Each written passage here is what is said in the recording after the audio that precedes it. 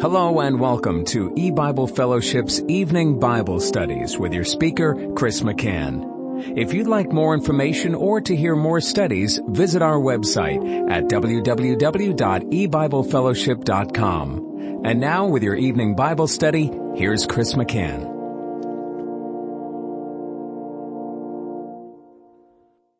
Good evening and welcome to E-Bible Fellowship's Bible study in the book of Genesis.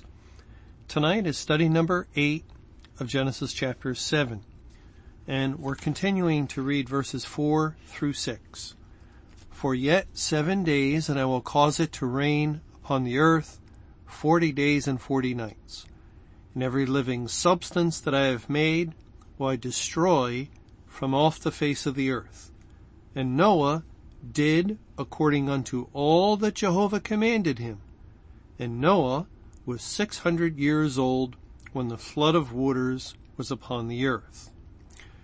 In our last study, we were again looking at the reference to 40 days and 40 nights, that God caused it to rain, and through that prolonged period of rain, the Lord destroyed all of the living people, or everyone that was outside of the ark, all of the unsaved people, as well as all animals that had the breath of life.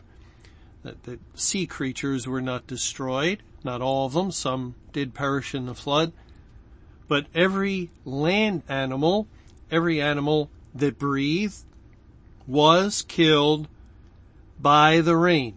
And as we discussed and saw, the Lord caused it to rain 40 days, beginning on the 17th day of the second month of Noah's 600th year, the day that identifies and corresponds to May 21, 2011, the beginning of the actual judgment day for all the inhabitants of the earth.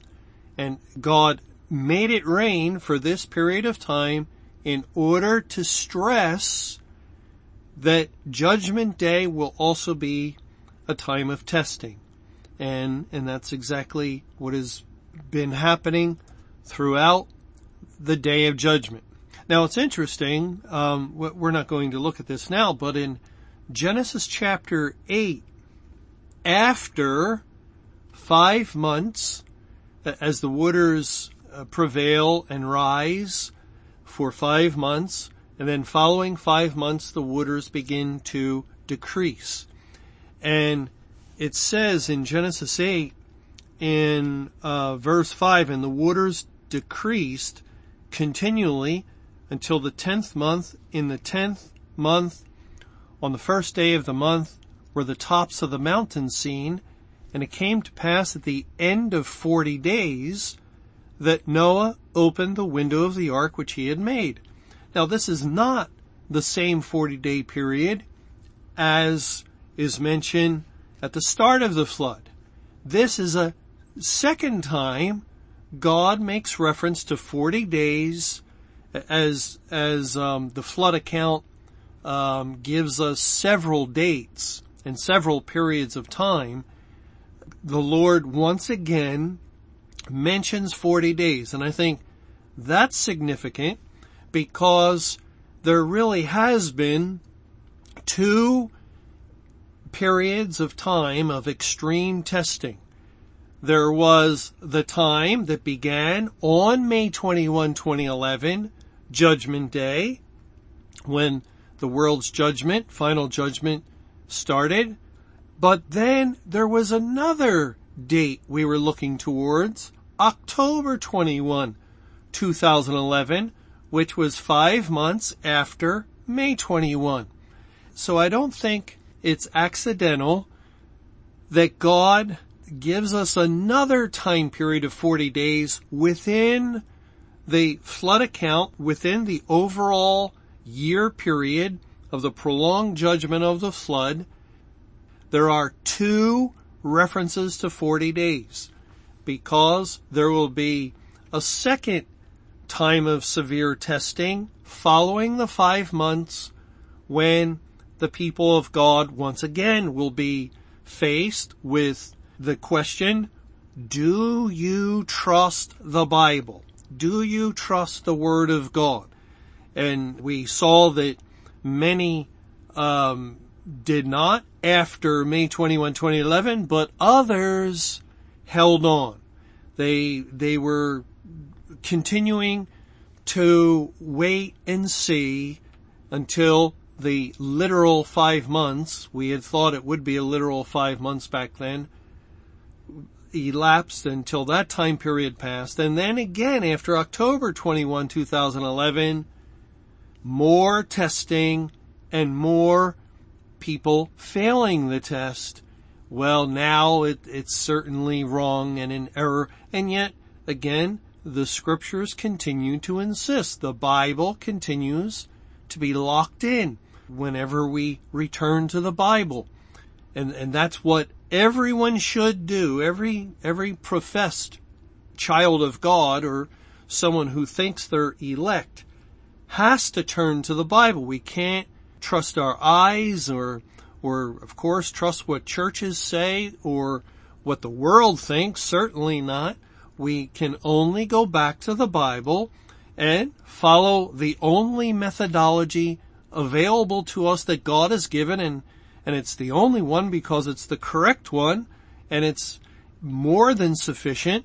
It is God's method for arriving at truth and comparing Scripture with Scripture and making sure conclusions harmonize.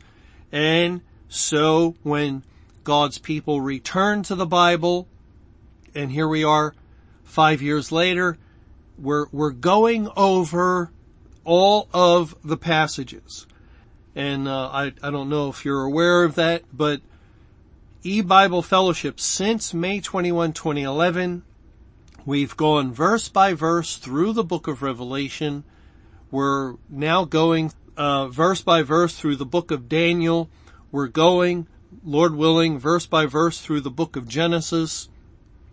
And we're also going to the passages, Luke 21, Matthew 24, Mark 13, Ezekiel.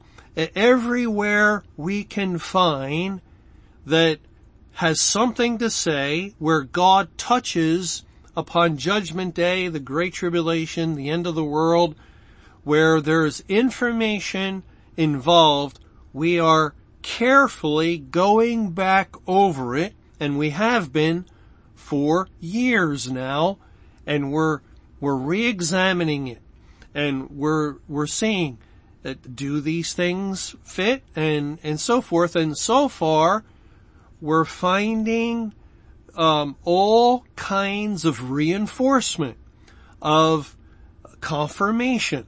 Now, we have learned some things and corrected some things that were wrong.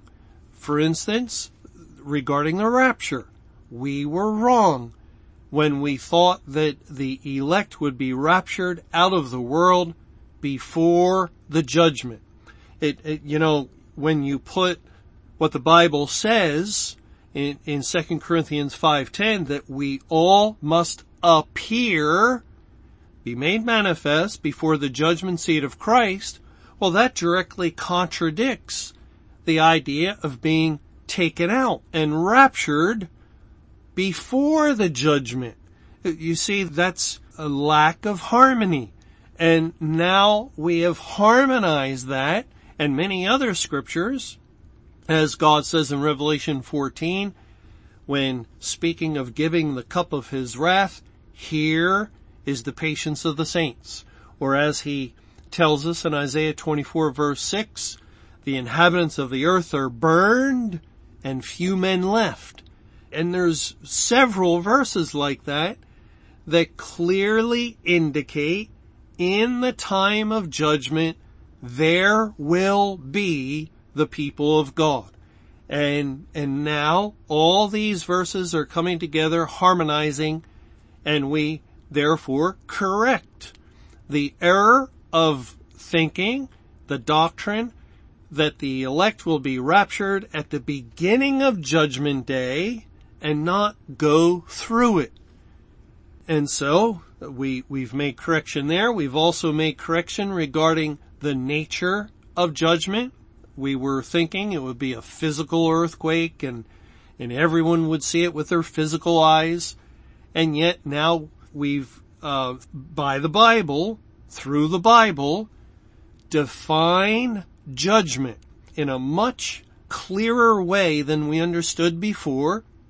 We see that when the Bible speaks of major judgments, such as the judgment upon man in the Garden of Eden, that in the day you eat thereof you will die. And man ate in rebellion against God and died in his soul.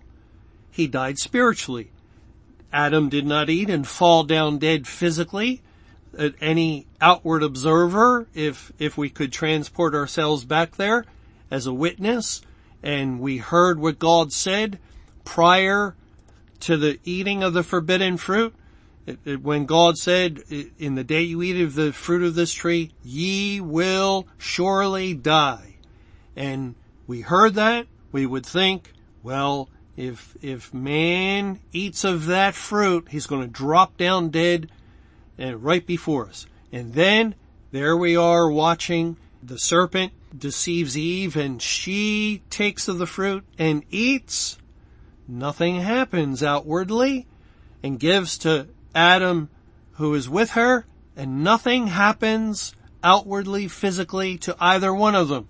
And we could watch a long time, like the inhabitants of the Isle of Melita certainly watched the Apostle Paul when the beast latched upon him, because it was a venomous beast and he should have fallen down dead. So they looked and looked and looked and waited, but he shook it off into the fire. Likewise, if we could somehow be transported, and of course the Bible is our method of transportation back to witness and view these things, and if we're watching closely, they did not fall down dead physically, but in the day they ate, they died in their soul. It was a spiritual judgment, in other words, the first judgment of God. Then Christ drank of the cup of God's wrath, and beginning in the Garden of Gethsemane, he was in an agony. Great drops of sweat as blood were falling off him to the ground, and yet an outward observer, as all the readers of the Bible are, would see no terrible wrath.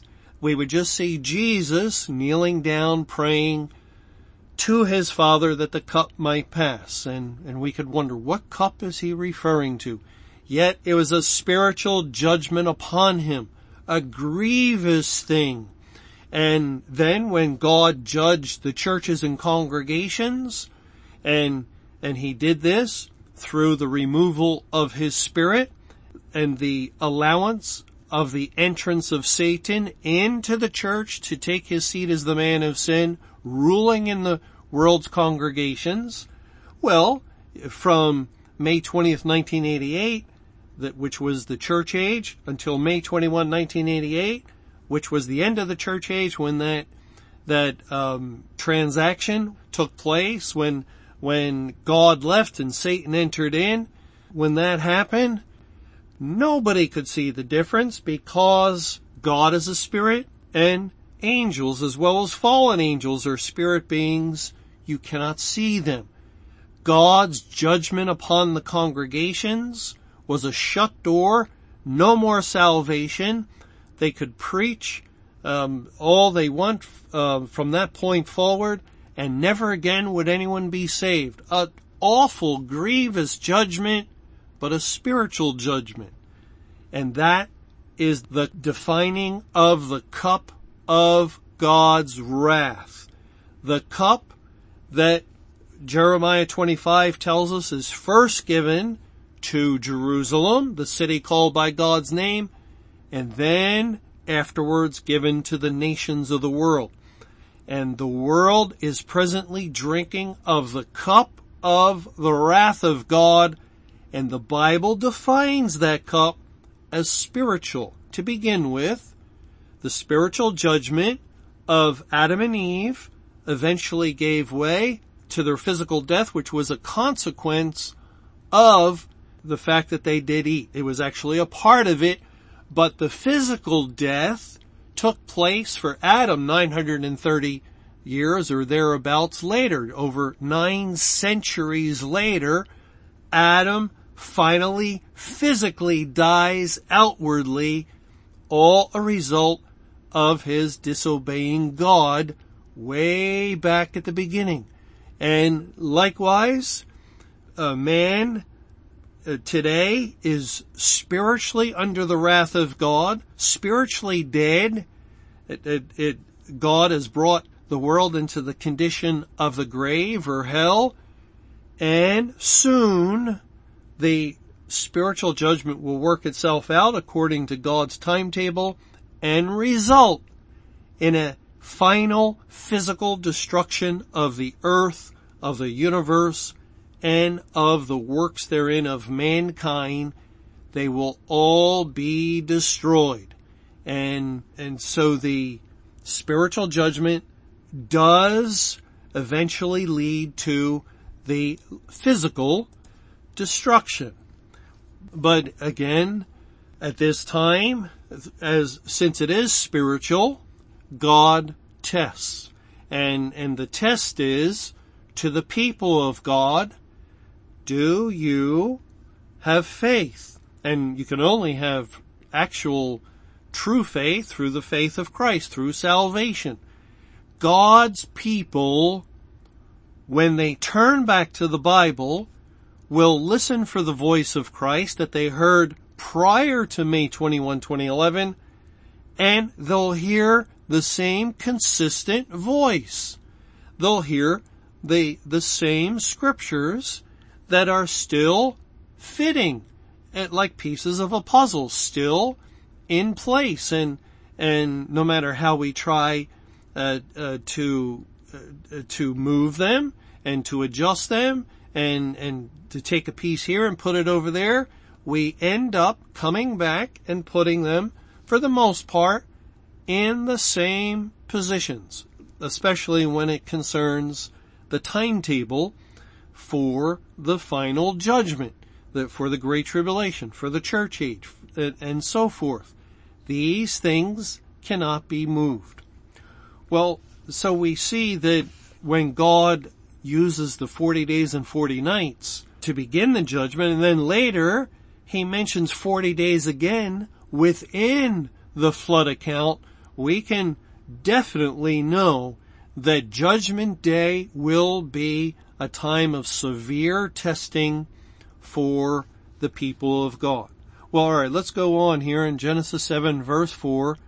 For yet 7 days, and I will cause it to rain upon the earth 40 days and 40 nights. And every living substance that I have made will I destroy from off the face of the earth. The Hebrew word translated as substance is found only 3 times in the Bible. Once, here in Genesis 7, verse 4, and a second time in this same chapter in verse 23. And every living substance was destroyed, which was upon the face of the ground, both man and cattle, and the creeping things, and the fowl of the heaven, and they were destroyed from the earth, and Noah only remained alive, and they that were with him in the ark. So 2 times this word substance is used in these 2 verses, and it's only found one other place in the Bible, and that is in Deuteronomy chapter 11. Deuteronomy 11 and verse 6. It says, And what he did unto Dathan and Abiram, the sons of Eliab, the son of Reuben, how the earth opened her mouth and swallowed them up, and their households and their tents, and all the substance that was in their possession, in the midst of all Israel. Now, that's the same word, substance, and it is used here in connection with the judgment of God upon rebels in the camp of Israel during their wilderness sojourn. And we read more about this in Numbers 16, Numbers chapter 16, beginning in verse 25. It says, "And Moses rose up and went unto Dathan and Abiram, and the elders of Israel followed him. And he spake unto the congregation, saying, Depart, I pray you, from the tents of these wicked men, and touch nothing of theirs, lest ye be consumed in all their sins. So they got up from the tabernacle of Korah, Dathan, and Abiram on every side, and Dathan and Abiram came out and stood in the door of their tents, and their wives and their sons and their little children. And Moses said, Hereby ye shall know that Jehovah has sent me to do all these works, for I have not done them of mine own hand. If these men die the common death of all men, or if they be visited after the visitation of all men, then Jehovah hath not sent me. But if Jehovah make a new thing, and the earth open her mouth and swallow them up, with all that appertain unto them, and they go down quick into the pit, then ye shall understand that these men have provoked Jehovah. And it came to pass, as he had made an end of speaking all these words, that the ground clave asunder that was under them, and the earth opened her mouth and swallowed them up, and their houses, and all the men that appertained unto Korah, and all their goods, they and all that appertained to them went down alive into the pit, and the earth closed upon them, and they perished from among the congregation." So we see that when this word of substance is used, as it is in Deuteronomy 11 verse 6, to describe the earth opening her mouth and swallowing them up, their households, their tents, and all the substance that was in their possession. It's a picture of God's wrath destroying the sinners in hell, because they go down into the pit, and then the earth closed back upon them. Now that truth has significance. The Hebrew word closed is 3680, and it's the same word that's translated as covered in Genesis chapter 7 in verse 19 and 20. "And the waters prevailed exceedingly upon the earth, and all the high hills that were under the whole heaven were covered. 15 cubits upward did the waters prevail, and the mountains were covered." You see, sin that was in the camp of Israel had to be expunged. It had to be gotten rid of. And there had to be no trace of it left. So God opened the ground, and all the wicked went down into the pit, and then God closed the ground. Now that is just incredible. It's truly miraculous.